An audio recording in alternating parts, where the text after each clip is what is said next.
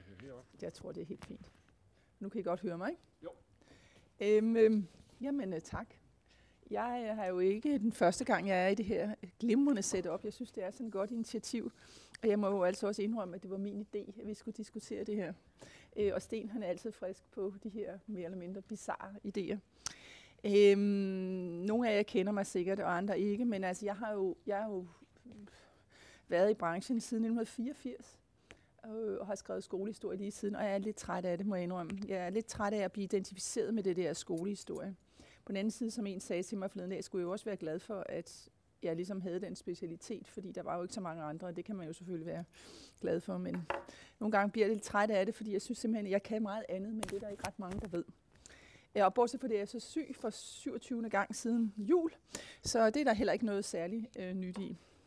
Men i modsætning til din veninde fra Information, så har jeg altså sådan en vis pligtfølelse. Ja, altså, så jeg håber ikke, jeg smitter nogen af jer. Det er jo så altid det der problem. Men jeg har lavet en tekst, som jeg tror tager 20 minutter at læse op, og det vil jeg gøre, og så skal vi se en video undervejs, og det er simpelthen fordi, jeg vil være lidt sikker på, hvad jeg siger. Fordi det her er jo et mineret område, ikke mindst når vi besøger Jakob Fuglsang, som jo om nogen har fyldt det her felt, i hvert fald al den tid, jeg kan huske. Og min hukommelse er så heller ikke så god, men i hvert fald må man nok sige, at jeg tænkte bare her i morgen, så jeg blev simpelthen nødt til at skrive ned, hvad det var, jeg tænkte om de her ting. Så det starter på den her måde, det hedder Forleden blev jeg så glad. En artikel i Information den 19. februar om lærerne i Tune fortalte om, at de faktisk var glade for skolereformen. At arbejdsforholdene på skolen rent faktisk havde forbedret sig. Men de var ikke glade for den måde, deres arbejdstid var blevet behandlet på af politikerne. Forstå det, hvem der kan. Og for at det ikke skulle være lyv, så bragte Politikken i går en kronik af Jens Rasmussen, som gik i rette med undervisningsministeren og andet politisk og journalistisk godtfolk, som i kampen mod de mange obligatoriske læringsmål, og Jens han havde gjort deres tal op til mere end 3.000, havde glemt at se sig over skulderen og kigge nærmere på deres egne beslutninger. At de mange nye forenklede fællesmål, nu kommer chefen, så kan det være, at jeg skal starte forfra. Kom og sidde ned. Vi har nemlig fået en halv time, så nu dublerer jeg lige mig selv lidt. Det starter sådan her. Forleden dag blev jeg så glad, blandt andet også fordi Claus kom ind ad døren, men det er jo så noget helt andet. En artikel i Information den 19. februar om lærerne i Tune fortalte, at lærerne faktisk var glade for skolereformen, at arbejdsforholdene på skolen rent faktisk havde forbedret sig, men de var ikke glade for den måde, deres arbejdstid var blevet behandlet af politikerne, og det kan man måske godt forstå.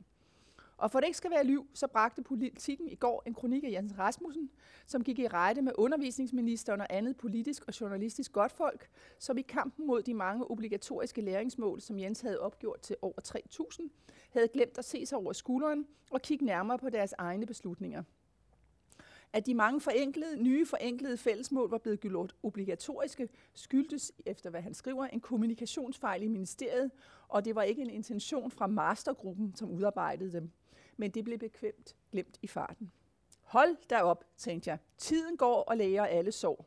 Skolereformen kan nu ses fra flere sider, og det er ok selv i Information at hævde, at det hele ikke er så skidt endda, og at Politikken trykker Jens Rasmussens kronik, altså en af mændene bag de nye mål, må vel sige at være udtryk for et ønske om at høre den anden side i denne sag, som ellers har haft svært ved at komme til ord, hvis jeg ellers har fulgt debatten nogenlunde. Om hans udlægning er rigtig, får vi nok den nye offentlighedslov taget i betragtning aldrig mulighed for at undersøge. Men nyt er det vel ikke, at ubekvemme beslutninger glemmes hurtigt. Tag bare Annette Wilhelmsens bortforklaringer på SF's medunderskrivelse på lov 409, det er den, der ændrer arbejdstiden, i bogen om Søren og Mette i benlås, som blev udarbejdet på foranledning af Danmarks Lærerforening og kom her en gang før vinters jul, eller et eller andet, ikke gang i vinters. Ja, det er jo stadigvæk, men altså.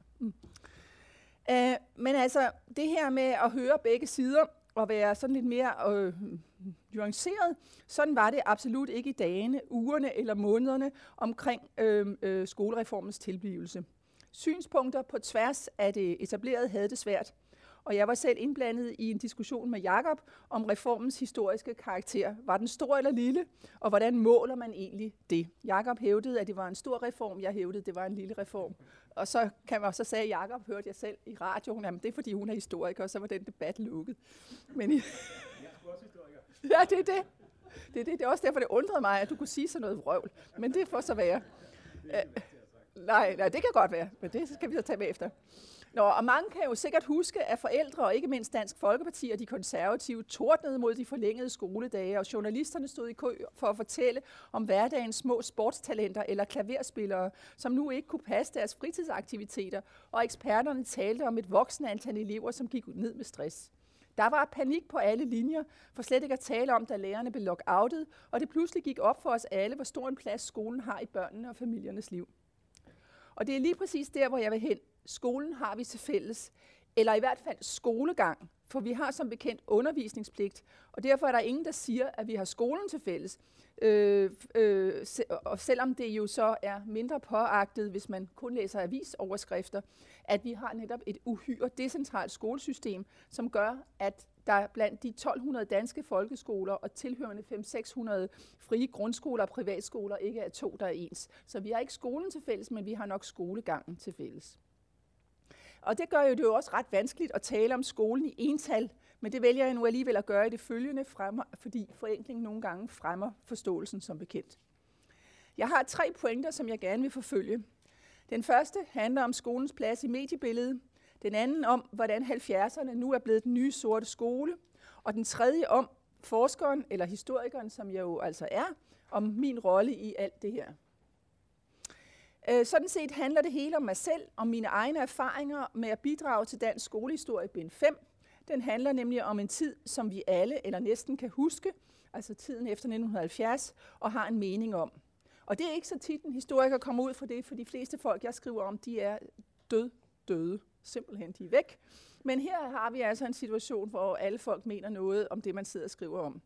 Og det synes vi faktisk var ret sensationelt og historisk nyt, så vi kaldte derfor bindet, da skolen blev alles. Det følgende er så også baseret på mine egne iagttagelser af, hvordan bestemte perioder eller begivenheder får en privilegeret position eller bliver et politisk argument. Og endelig handler det så om mine egne erfaringer med pressen gennem de sidste 10-15 år, hvor jeg utallige gange har måttet forklare, at aldrig ikke er et ord, en historiker abonnerer på, og de spørgsmål, vi stiller i dag, stillede vi ikke i går eller i forgårs. Et opslag på Infomedia på ordet skole og giver bare inden for den sidste uge 5.874 hits. Til gengæld giver et opslag om vejr, altså vejret, som alle danskere som bekendt taler om, kun 3190 hits. Og tager vi vores bedste ven hunden, giver den kun 1047 hits. Så kan vi så være lidt kildekritiske omkring, hvad det er, man får frem, men det siger dog et eller andet. Så noget er der nok om, at skolen er en mediedarling, og de store redaktioner har også derfor udstyret sig med uddannelsesjournalister og udgiver ligefrem også tillæg, som alene handler om uddannelse. Hønen eller ægget, men lur mig, så nogle ansættelser må afspejle en tro på, at det er stof, man gerne vil læse og høre om. Men sådan har det faktisk ikke altid været. Frem til 1960'erne, måske endda ind i 70'erne, var uddannelse og skole et felt reserveret pædagogiske eksperter, som sjældent var trænet i formidlingens ædle kunst. Og så var der selvfølgelig undervisningsministrene og deres kolleger på tinge. I 30'erne fik forældrene godt nok en fod med i skolens styrelse, men de var højst rådgivende, og forældrenes tid og uddannelsesniveau gjorde også, at det var meget lidt, de fik sagt. I Lyngby for eksempel kæmpede et forældreråd i adskillige år med lærerne omkring brugen af lussinger og spanskrør, kun for at opnå, at de blev taget med på råd, når der skulle holdes skoleballer og skolekomedie. Men afstraffelserne var ikke deres anliggende.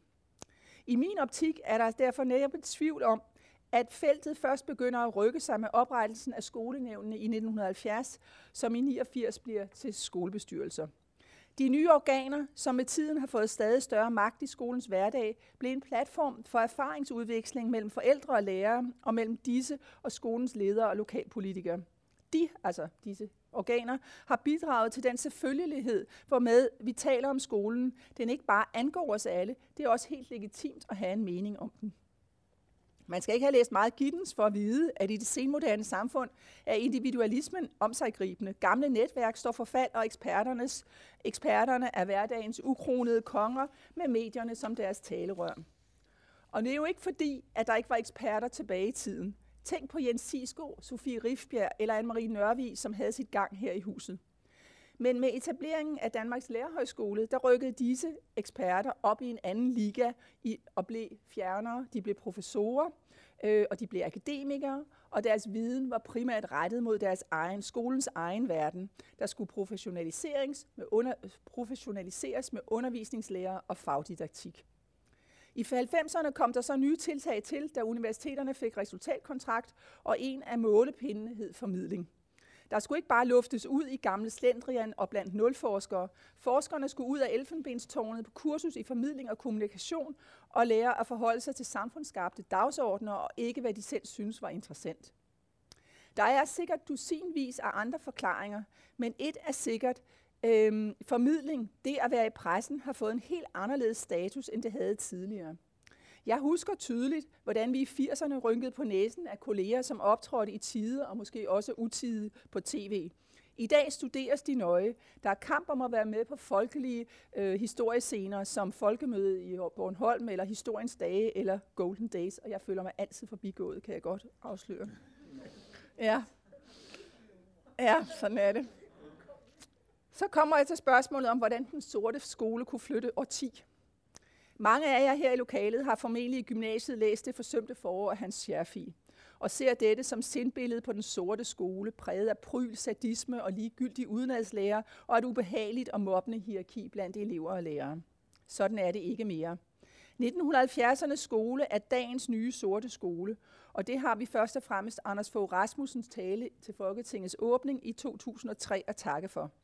Det var her, han beskrev tiden før nullernes skolereformer, som en tid præget af rundkredspædagogik, og hvordan synes du selv, det går? Nu skulle der anderledes boller på suppen. Eleverne skulle lære noget, have respekt for lærerne og kærlighed til nation og fædreland. Sådan gik det som bekendt ikke helt. Reformpædagogikken, eller i hvert fald den institutionaliserede udgave af den, havde et fast greb i lærerne, og den tilpassede sig de nye tider mere end den forsvandt. Frimodighed og demokrati, ligeværd og dialog er fortsat centrale værdier i den danske folkeskole, uanset læringsmål, test og længere skoledage. Men interessant er det selvfølgelig, hvordan skolehistorien tolkes og tages ind og bruges som politisk argument, og hvordan medierne relativt ukritisk løber efter denne nye dagsorden eller bidrager til den. Og det er jo i virkelig et meget interessant spørgsmål, som kalder på en nærmere empirisk undersøgelse, jeg ikke har foretaget. Men nogen har bakket Anders Fogh op i det her, må man vel sige. Om det kun er medierne, det kan man vel også diskutere. Man kan jo også påstå, at nogle af hans politiske venner har bakket ham op i det samme projekt. Men det er lidt morsomt, at den sorte skole nu er rykket op i 70'erne. Så skal jeg sige noget om med historien i ryggen. For det er imidlertid ikke kun Anders Fogh Rasmussen, der så en fordel i at trække skolens historie op af hatten som en anden hvid kanin og bruge den som et politisk argument. Det kan dog gøres mere elegant, uden at man selv går ind og fortolker på den. For det var næppe et helt rimeligt billede, han tegnede af 70'ernes skole, og det var næppe heller helt rimeligt, at han på ingen måde anerkendte betydningen af disse formative og eksperimenterende år for den skole og de børn og det barnesyn, vi har i dag. Elegant, men ikke mindre virkningsfuldt for den opmærksomme seer af denne YouTube-video med Anders Bondo, hvor han, som vi skal se om et øjeblik, hvor han sidste mandag gjorde status på overenskomstforhandlingerne. Der går næppe en dag, hvor blikket ikke rettes bagud til 2008 og 2013, men også længere væk. Og nu skal vi se, om vi kan få det her til at virke. Bare Explorer, mand. Vi klikker bare Explorer. Og det skal ikke... Jeg trykker her. Det er mandag aften. Overenskomstforhandlingerne kører på højtryk. Jeg holder lige en kort pause. Hele forhandlingsdelegationen på det statslige område sidder over i Finansministeriet lige nu. Vores teknikere er gået i gang med endnu en runde forhandlinger. Og vi har en forventning om, at vi kan afslutte forhandlingerne her inden for forhåbentlig ikke alt for mange timer, og i hvert fald inden for den næste døgn. Det har stået på i rigtig lang tid. Ja, det er vi ikke i tvivl om. Altså, manden har, hvis man ser efter, så er det jo ikke kun hans egne oplevelser, han støtter sig til med forhandlingerne med de herrer der i 2008 og 2013. Vi må tro, at det også er den samlede skolehistorie fra Joachim Larsen, som man har til venstre i billedet, til dansk skolehistorie bag ham, hvor vi til og med kan se, at han har været inde og kigge i bind 4. Ja. Elegant eller ej, Anders Bondo udlægger naturligvis også historien, og det gør vi alle. Men spørgsmålet er, hvordan det lader sig gøre at få historiens kompleksitet med, når mediemøllen maler. Når jeg for eksempel hævder, at forældre aldrig i historien har haft så meget tid og så mange penge, og så få børn at bruge dem på, så sælger de billetter. Men hvis jeg forsøger at forklare, at tingene er mere komplekse, og man ikke bare kan sammenligne børns tidsforbrug anno 2018 med børns tid i 1918, så bliver jeg fluks taget af plakaten, og mikrofonen overladt til en stemme, der gerne bidrager med nyt om stressede børn og deres familier. Jeg siger ikke, at jeg har mere ret end så mange andre, der ytrer sig i denne debat om børn og skole, men jeg siger, at det er vigtigt, at kompleksiteterne får plads og råderum i debatten. At skolen for eksempel er en decentral størrelse, og at magten ikke alene ligger på Christiansborg, vil formentlig være nyt for mange, ligesom spørgsmålet om, hvad det betyder. At uddannelsesmønstret er vidt forskelligt, om vi er på Læsø eller Indre Østerbro, og det gælder jo både i forhold til køn og social klasse, overrasker måske ikke så meget, men det overrasker måske mere, når vi begynder at stille spørgsmålstegn om, hvorfor det er tilfældet.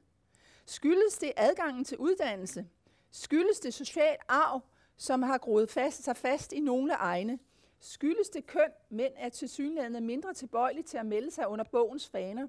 Skyldes det udvikling på erhvervsuddannelsesområdet, eller en blanding af det hele? Og hvis ikke I har abonneret på Trap Danmark endnu, så vil jeg lige lave en reklame, nu jeg har tid til det. Jeg vil i hvert fald sige, at når vi er færdige med Trap Danmark, som er det her store topografiske værk, så har vi simpelthen et billede af uddannelsesmønstre i hele Danmark, og det er gysende læsning. Det er simpelthen så chokerende. Altså at på Læsø, for det første er alle kvinder flygtet fra Læsø. Der er ikke en dame. For det andet, de mænd, der er tilbage, de har nul og niks andet end en fiskestang. Ikke? Altså, det er virkelig rystende. Det er helt rystende.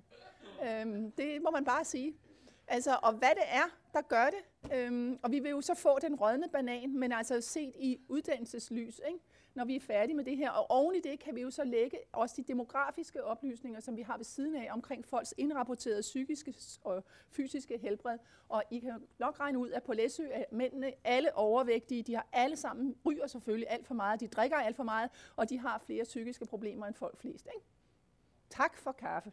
Og det er stillet meget pædagogisk op, så man på den ene side har landsgennemsnittet, og så har man så gennemsnittet for Læsø eller Brønderslev, eller hvad det nu er for en kommune, man har gang i. Og det er virkelig, altså det kommer til at stå for eftertiden, og det kommer også på en eller anden måde, altså jeg ved godt, det her har ikke så meget at gøre med medier og magt, men det kommer alligevel til at stå som en eller anden, nu siger jeg ikke en skamstøtte, for det skal ikke forstås sådan, men det er jo i hvert fald et monument over en uddannelsespolitik, som har bygget på nogle, altså man har ikke kunne forudse det her, det vil en historiker jo aldrig sige, men som har bygget måske på nogle præmisser, som ikke har kunne håndtere det, der i øvrigt skete i samfundet. Med velfærdsstaten, med stress og jag, med forbrugerismen, med alt muligt andet, som vikler sig ind i den skole. Og så er vi tilbage til medierne og magten. Det er skidesvært at få en journalist til at fatte, kan jeg godt fortælle jer, at det er så sammensat og komplekst, og det kommer næsten aldrig i avisen i den udgave, som jeg har sagt det. Nå, engang sad der en karikaturtegning på et af toiletterne her i D-bygningen. Jeg kan ikke huske, hvad den præcis forestillede, men bundlinjen var, at DPU kun havde én ansat, og det var Niels Egelund. Og sandt at sige, søger man på hans navn på Infomedia, så kommer der 22.471 hits for alle årene. Og til sammenligning, kom der kun 1.401 hits, når jeg søgte på mig selv. Så kan man så være lidt kildekritisk og sige, det er måske, aviserne har det jo ligesom lemminger, de citerer fra hinanden, men ikke desto mindre siger det jo noget om Niels Egelunds stedvær i det offentligheden. Mange vil nok mene, at han udtalte sig om alt for meget. Andre, at han satte nye standarder for forskertilgængelighed. Han fortalte mig engang, at han havde altid sin telefon åben, uanset om han var på jorden eller i luften. Og dermed set helt udefra og analytisk bliver han en del af den bevægelse, der gjorde det muligt at have alle mulige og umulige meninger om skolen. Hans udsagn var i pagt med deres samtid, nemlig de år, hvor der skulle gøres op med fortiden og en ny kurs lægges. Det kan man så diskutere, om det er blevet tilfældet. Egentlig så tror jeg, at man kan sige det samme om rigtig meget af os, som stiller op og tager telefonen og deler ud af viden og synspunkter på børn og skole. Og det rejser altså spørgsmålet om det der med om man udtaler sig for meget eller man ikke udtaler sig for meget. Og det rejser spørgsmålet om den gråzone, der er mellem eksperten og mennesket. Og det er meget ofte den gråzone, journalisten helst vil høre om. Hvad tænker du? Hvorfor er småbørnsfamilien så stresset? Hvorfor er der så meget uro i timerne? Spørgsmål, der desværre ikke har enkle svar, medmindre man kaster sig ind i snusfornuft og common sense, hvad jeg jo også har kommet til, for det gør man, fordi man ligesom synes, nu må man hjælpe det stakkels menneske, som ringer. Jeg tror, at her til sidst vil jeg bare sige, at jeg tror, at journalister og forskere kan lære en hel del af hinanden. Hvis journalisterne kvalificerede deres spørgsmål, og forskerne kvalificerede deres svar, og holdt fast i kompleksiteten. Jeg ved godt, det er en svær øvelse, og det ved jeg af egen erfaring, og det er rigtig ærgerligt at blive henvist til unavngiven research, efter at have brugt tid og kræfter på en journalist. Men jeg tror, at det i længden er det hele værd. Der er ikke meget kunst i at lægge stemme til en pointe, som journalisten har udtænkt på forhånd. Det sker især i tv- og radiomediet, er det min erfaring. Det er langt mere potentiale i at være med til at rykke debatten fra forenklede og næsten på forhånd givne konklusioner i retten af noget, som er åben nysgerrigt og uafsluttet. Og nu hvor jeg så har fået lidt mere tid, så vil jeg tillade mig at sige, at jeg har kigget lidt på, hvordan det forholder sig i udlandet, og nu er Jacob gået på det her fine kursus, så det må du rette mig. Men altså, jeg kigger jævnligt i The Guardian og i Liberation. Og så vidt jeg kan se, så er det der med interessen for skolen, den er bare ikke på samme måde i de andre lande. Altså, nu er det jo også meget store aviser, kan man sige. Men altså, hvis de interesserer sig for uddannelse, så er det noget med korruption. Det er korruption, fordi at rektorerne de får for fede lønninger, eller kører rundt i for store biler, eller har købt en pels på firmaets regning, eller sådan noget. Og i Frankrig, altså, der bliver det skrevet ind i en debat mere om social arv og ghettoer og sådan nogle ting. Altså, den debat, vi egentlig har om den sådan mainstream skole, den ser jeg ikke på samme måde i de andre lande. Men altså, jeg har overhovedet ikke noget overblik over feltet, men jeg synes, det er interessant i hvert fald at kigge ud over Danmarks grænse og finde ud af, er der et eller andet med, jeg var lige ved at sige fader Grundtvig, eller en eller anden arv, eller er det, fordi vi er sådan et lille land, eller hvad er det, der gør, at medierne, at skolen har fået den der prominente plads i medierne, og det må man jo også tro, at der er mange, der gerne vil læse om det, fordi ellers bliver det vel sparet væk. Det synes jeg virkelig er interessant. Da jeg skrev skolehistorie, så var en af de meget chokerende oplevelser, det var, at man ikke kunne placere magten over skolen. Det tog mig lang tid at acceptere. Jeg troede jo sådan ligesom, at de bestemte inde på Christiansborg. Altså hvis det er så attraktivt at blive undervisningsminister, så skal man vel bestemme noget. Men alle vejen jeg kiggede, så viste det sig, at de bestemmer om ikke nul og niks, men alt det, det bestemmer de på baglæns, undtagen reformen, som ikke havde været testet. Men ellers er alt det, de bestemmer, det er noget, der har været testet før, for det første. Ikke? Og for det andet, så sker der et eller andet, når det så kommer ud og gå, så bliver det mange gange noget helt andet, end det, de har bestemt. Og det synes jeg var meget interessant. Og det er jo der, hvor medierne kommer ind i hele den der magtfordeling, eller magtcyklus, eller et eller andet. Fordi, hvad er det så, der ligesom, altså hvordan kommer idéerne rundt, og hvordan kommer erfaringerne rundt? Og der tror jeg, at medierne spiller en rigtig vigtig rolle, som udveksler af de erfaringer, som man gør sig. Og det er selvfølgelig ikke for at forklare KL's skoletopmøde eller noget, for jeg er sikker på, at det også er en del af den samme butik. Men jeg synes, det var interessant at se, at det faktisk ikke var så let at placere magten over skolen, og at forholdene kan være så forskellige i to kommuner. Den ene kommune er helt vilde med skolebestyrelsen, den anden kommune, der vil politikerne gerne bestemme selv, bare for at tage et eksempel. Ikke? Så bundlinjen i alt det her er, at medierne er vigtige, men der kunne måske godt trænges til en mere, nogle gange en mindre hurtig på aftrækkeren i forhold til de dramaer, med altså ruller sig op. Altså nu er PISA jo ligesom vi er færdige med PISA, tydeligvis. Det bruger vi ikke mere. For det sidste gang, eller forrige gang PISA, det var også det Sten han refererer til i synopsen, blev præsenteret, der var det jo for rullende kamera. Jeg burde jo egentlig have taget et billede med, jeg har af Antorini og Niels Egelund, der for rullende kamera kom med resultaterne. Det tror jeg, vi er færdige med. Det kan jeg ikke se for mig, men det er jo ikke det samme som, der ikke vil være nye dramaer i skolens hverdag, som vi så kan blive konfronteret med af den ene og den anden art. Ja, det var det, jeg ville sige.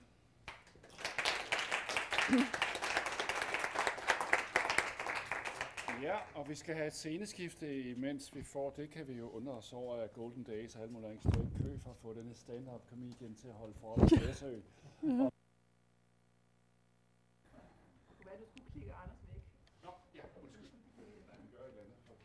Det vil han sætte pris på, inden jeg begynder at snakke i hvert fald, tror jeg. Er den her tændt nu? Ja, godt. Altid.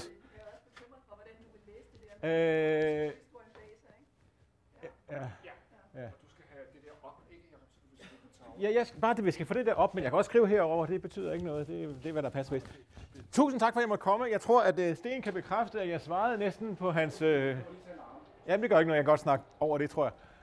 Jeg svarede næsten på hans invitation hurtigere, end han havde sendt den, fordi det, vi skal diskutere i dag, og det Ning har lagt fornemt op til at diskutere, er det, jeg selv er mest optaget af, det der er kernen i det, jeg render og råder med nu. Jeg er jo en af de journalister, som igennem mange år har haft svært ved at forstå kompleksiteten af det, jeg har skrevet om. Og det, man jo gør som journalist, er jo, at man forholder sig helt konkret til det, man skriver om. Det vil sige, at man i virkeligheden udvikler sin viden, mens man skriver. Forskere har det privilegium, og det synes jeg, Nings fremragende oplæg viste jo det privilegium, at man har lov til trods alt at reflektere, og så derefter skrive. Vi andre, der er i medierne, vi er jo nødt til at skrive, mens vi tænker, og vi er nødt til at se historien udfolde sig foran os dag for dag for dag. Det er et vilkår, og det gør vi jo så godt vi kan på de præmisser, vi har. Jeg er glad for, at vi har fået lidt ekstra tid, fordi jeg kom til at tænke på, at jeg skrev min første artikel i 1993. Og det vil sige, at jeg i princippet skulle nå at gennemgå 25 års avisartikler på cirka 20 minutter. Det vil være mindre end en minut per år, så det vil selvfølgelig blive en lille smule sporadisk og en lille smule anekdotisk. Så nu har vi lidt bedre tid, og det er jeg rigtig, rigtig glad for. Jeg tror, at det, jeg kommer til at sige, kommer til at supplere Nings pointer godt. Jeg er enig i rigtig meget af det, hun siger. Jeg vil dog fastholde, at det er en stor reform. I min verden. Historisk er det jo klart, jeg er selv uddannet historiker fra RUC for mange år siden. I historisk er det klart, at sammenlignet med den samlede skolehistorie, nej, så er det sikkert ikke nogen stor ting. Men i en dagbladsverden, hvor vi jo gør væsentligt mindre historier end den her skolereform til store historier, der vil jeg så alligevel fastholde, at det er en stor ting. Og så vil jeg jo også sige, at det er jo sjovt, jeg kunne næsten lige anekdotisk fortælle, da jeg selv startede efter at have gået på RUC, så startede jeg på Information, og er først i praktik og siden ansat en periode, så kommer jeg på Weekendavisen, og så har jeg sådan set nærmest været på Politikken lige siden, dog med et enkelt år i Margrethe Vestagers tjeneste som pressechef på den anden side af det, vi i min branche kalder over hos mørkets magter, politikere, der vil noget på skolen. Og jeg er i den forstand jo hovedskurken her i dag, forstået på den måde, at jeg både er den, der har været journalist og har forsøgt at gengive forskerne så godt jeg har kunnet, og også blæst op til ballade om PISA og alt muligt andet på de grunde, det har været. Men jeg sad jo ovenikøbet også i Margrethe Vestager på samme tid, som Ning i sin skolehistorie beskriver som et vendepunkt, nemlig i 1999, hvor at man går fra i virkeligheden at afvise PISA-undersøgelser og sige, det er ikke noget, vi rigtig behøver at optage så meget af i Danmark. Nu forenkler det meget groft, men til at Margrethe Vestager, som jo har en fortid i Økonomistyrelsen, hun omfavner det. Det gik ikke op for mig dengang, hvad det egentlig var, der var ved at ske. Jeg sad og men det er jo i Nings bog, at det er jo et vigtigt skift lige omkring årtusindskiftet, som i virkeligheden er det, der har betydet rigtig meget for hele den måde, vi diskuterer skolehistorien på. Og det er det vigtige, det vil sige i virkeligheden, hold fast i, at der er en ting, der er helt grundlæggende for den måde, vores uddannelsessystem bevæger sig på. Det fremgår også lidt af det, Ning var inde på, nemlig at det er en pendul, der svinger konstant. Hvis man skal beskrive og være i uddannelsessektoren og beskrive uddannelse, så skal man konstant. Det er lidt ligesom i de der videospil, hvor I kender dem fra Harry Potter eller andre videospil, hvor man skal passere igennem en lille slugt, hvor der er sådan et eller andet pendul, der fræser frem og tilbage. Og det gælder bare om hele tiden at holde øje med, om man er på den ene eller på den anden side af pendulet. Jeg vil våge at påstå, at vores forholden os til de internationale undersøgelser, PISA og hvad der kom før PISA, for det startede jo før PISA, det startede jo med Education at a Glance osv. tilbage fra begyndelsen af 90'erne. Så det har gået fra i virkeligheden afvisning, fra at se bort fra problemerne, de reelle problemer, til i noget, man kunne kalde en form for overreaktion. Man kan også sige, at vi er gået fra problemfornægtelse til i vores iver for at forsøge at løse nogle af problemerne, i virkeligheden at skabe nye problemer. Og det er den pendulbevægelse, jeg vil forsøge sammen med jer at tage igennem de her mange år, hvor det her har stået på. Og der er 3 modsætninger, som jeg gør lidt ud af. Altså man kan sige, hvis I skal læse Nings forfatterskab, så skal I fandme stå tidligt op. Hvis I skal læse mit, skal I bare læse en bog, som jeg har taget med her.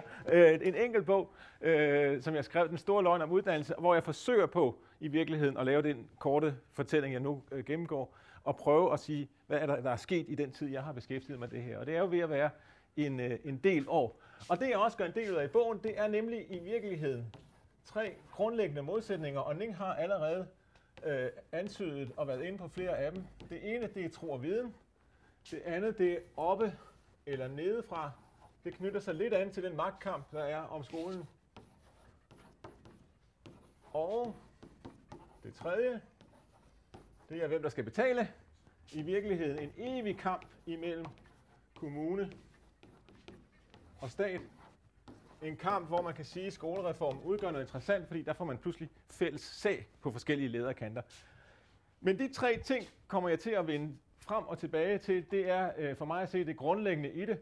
Og hvis vi nu starter med tro og viden, og vi starter med den problemfornægtelse, der faktisk var der, så vil jeg også sige og slå fast fra starten af, at jeg kommer ikke til at stå undskyld for al den ballade, vi som medierne har skabt omkring internationale undersøgelser, fordi de internationale undersøgelser havde et afsindigt vigtigt budskab i begyndelsen af 90'erne. Der var en stemning i den danske uddannelsesverden af, at vi er så fantastisk dygtige til det, vi laver, så vi behøver overhovedet ikke bekymre os om det er rigtigt eller forkert.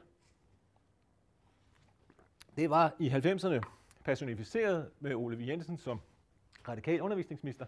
Hvis man ringede til ham og ville have en kommentar til en kritisk PISA-undersøgelse, eller en PISA-undersøgelse, eller måske en international undersøgelse, det var først fra 2000 til PISA, men en international undersøgelse, så var budskabet fra ham altid, jamen så enkelt kan man jo ikke stille det op, og danske elever lærer jo en lang række andre ting, som andre ikke lærer, osv. osv. Jeg tror, det er svært i dag, med den overfokusering, vi har haft, med den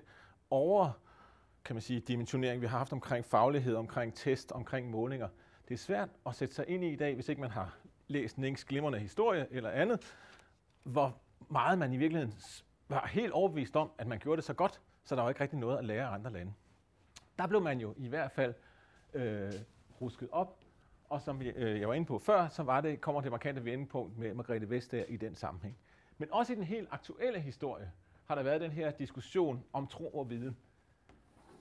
Forud for skolereformen, da Antorini var spritny undervisningsminister, der lavede jeg sammen med en kollega et interview med hende, som på en eller anden måde for mig at se illustrerer ganske godt, hvor tilfældigt og hvor lidt viden, hvor lidt det nogle af dem af jer, der er forskere, leverer, egentlig bliver brugt i den konkrete udleverede skolepolitik. Det er i hvert fald markant med, fordi vi laver et interview med Antorini, og hun siger, i modsætning til den tidligere regering, skal det, vi laver på skoleområdet, være evidensbaseret. Det skal være noget, vi kan henvise til forskning. Så siger hun så, at vi arbejder med en helhedsskole, men vi har tænkt os at lave 100 forsøg med 100 skoler, som så samler nogle erfaringer ind på, hvordan man kan indrette skoledagen på en bedre måde, så skoledagen kommer til at hænge bedre sammen. Det interessante var, at det forsøg blev aldrig til noget. Men relativt kort efter, der gik vel 1,5 år, så kommer man frem med en, hvor man i virkeligheden gør alle danske skoler til forsøgsskoler.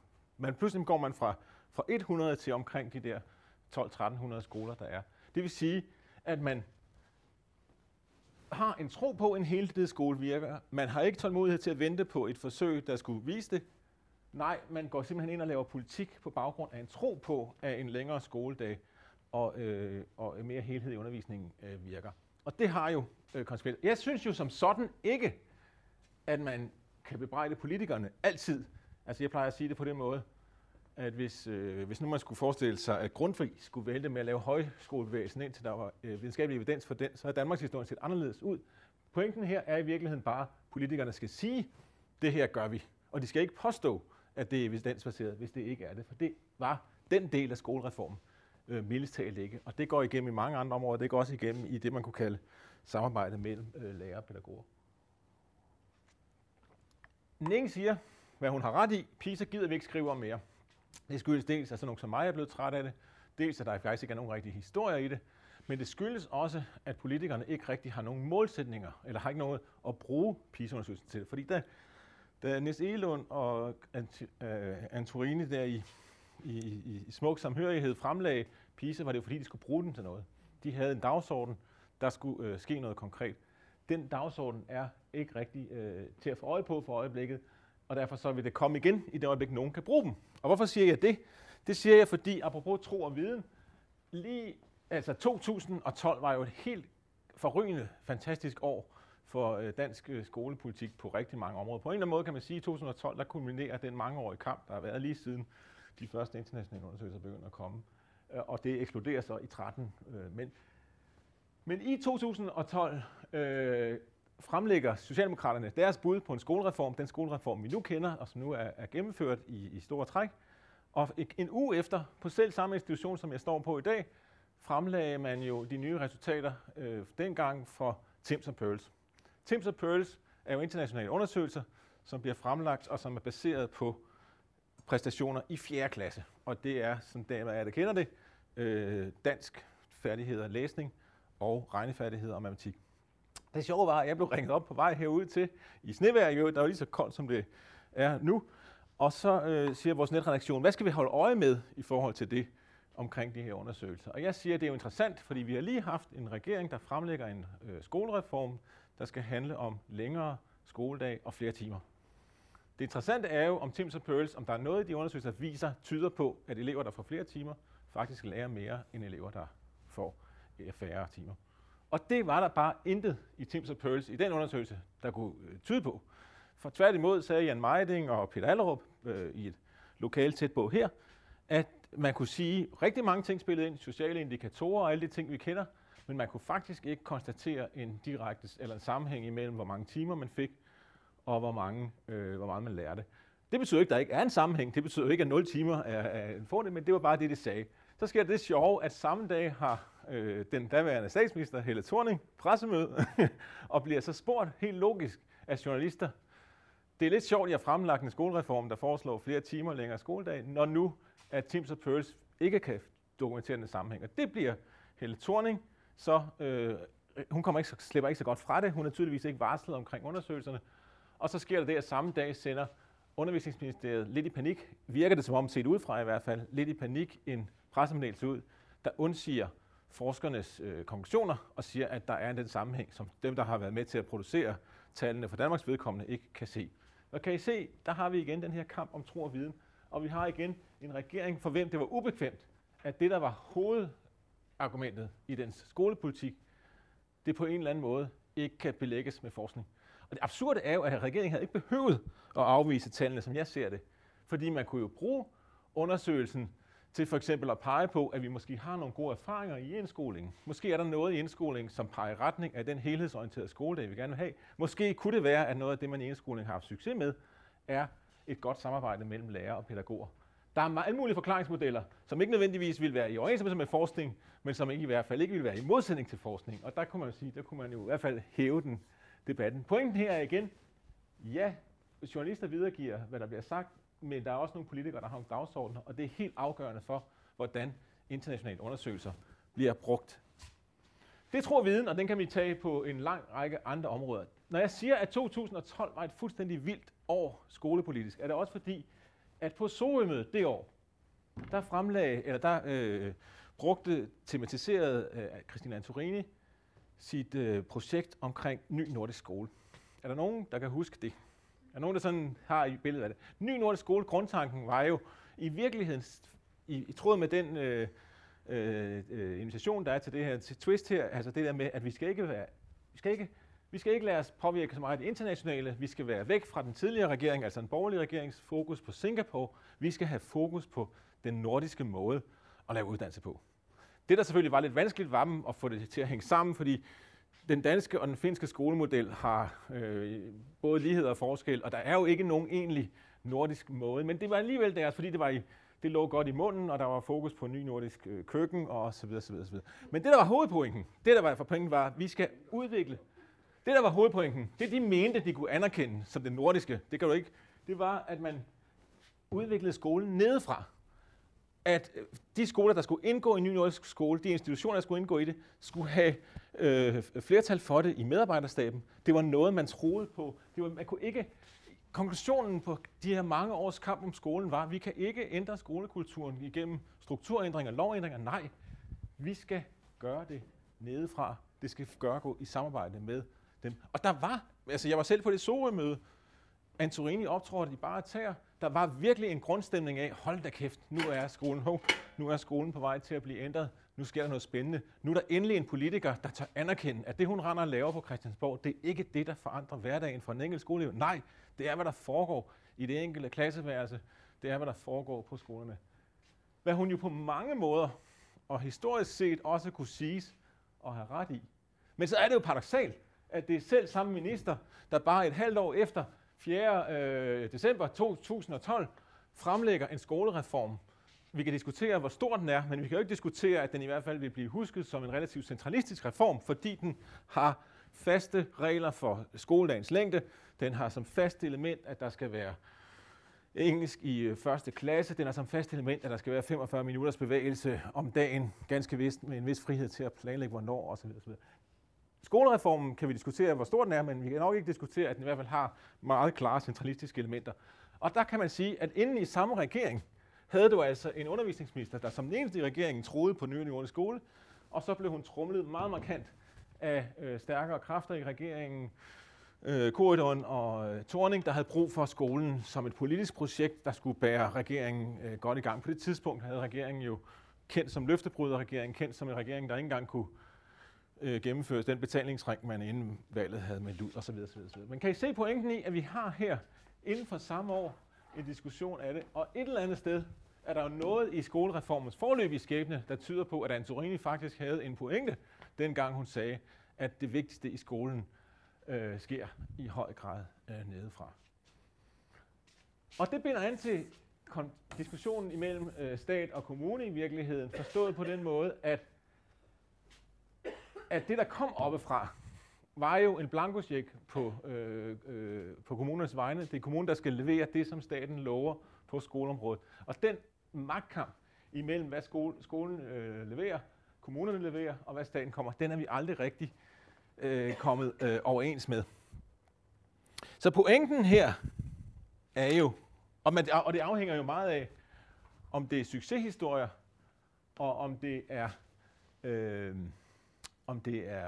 konflikthistorier. Alle, hvad det Lykketoft sagde, alle et nederlag er som regel forældreløst.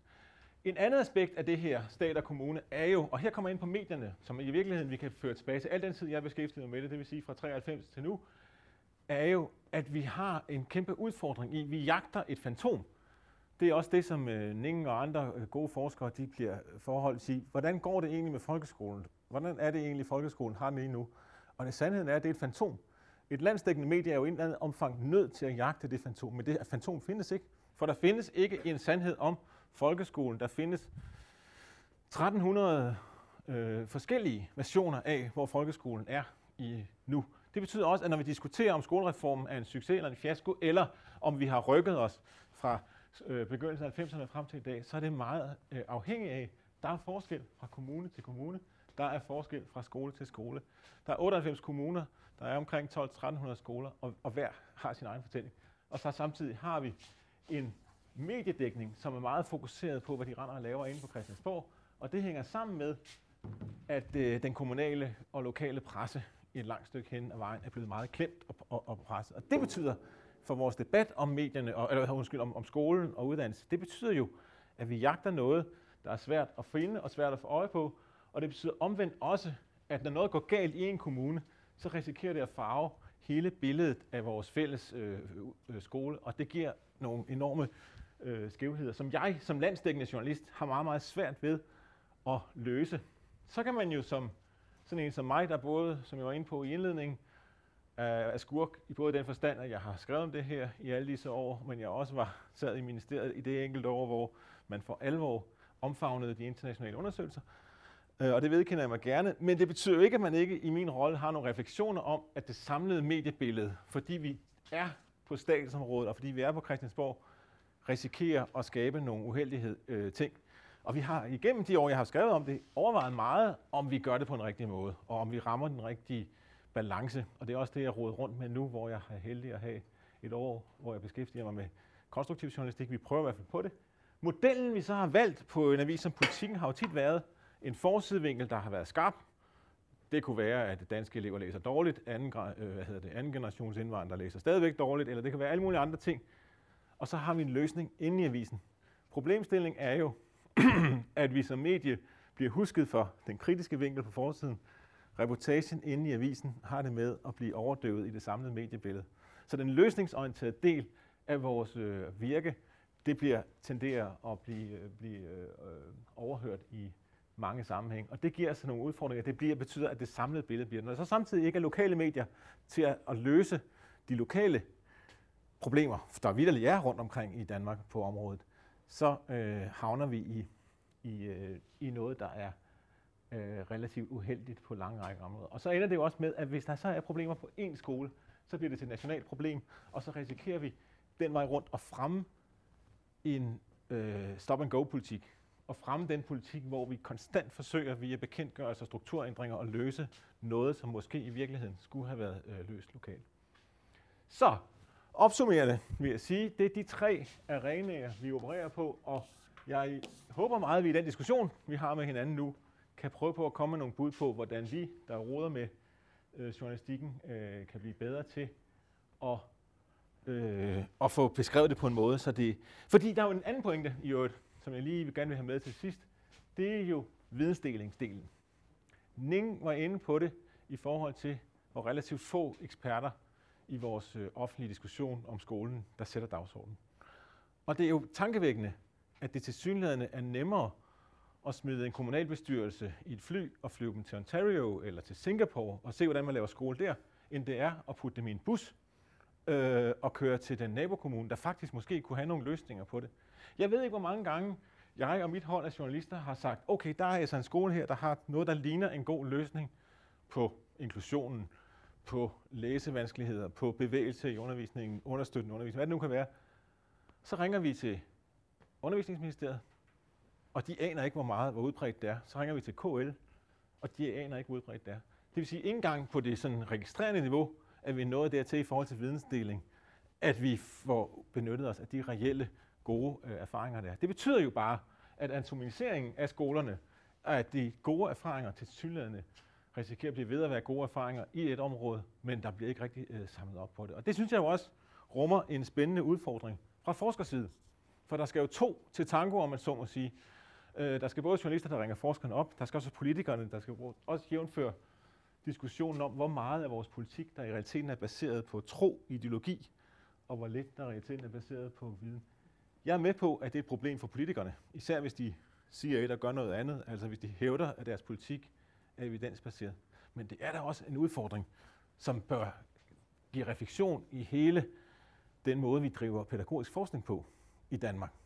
Fordi hvis viden er til stede, det er jo egentlig tankevækkende, at ministeren baserer sig på tro, når det gælder noget så grundlæggende som om en mere helhedsorienteret skoledag virker bedre.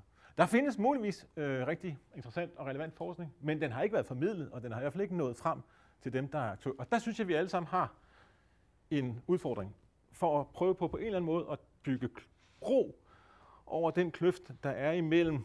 Og der kan du i virkeligheden sige, både journalister og politikere, og så dem, der for alvor ved, hvad der virker og hvad der ikke virker.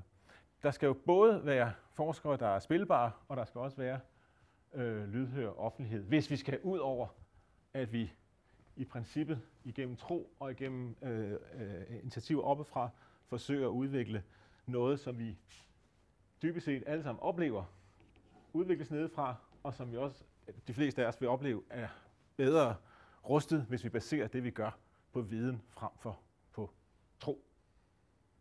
Yes, det tror jeg var det, jeg vil sige.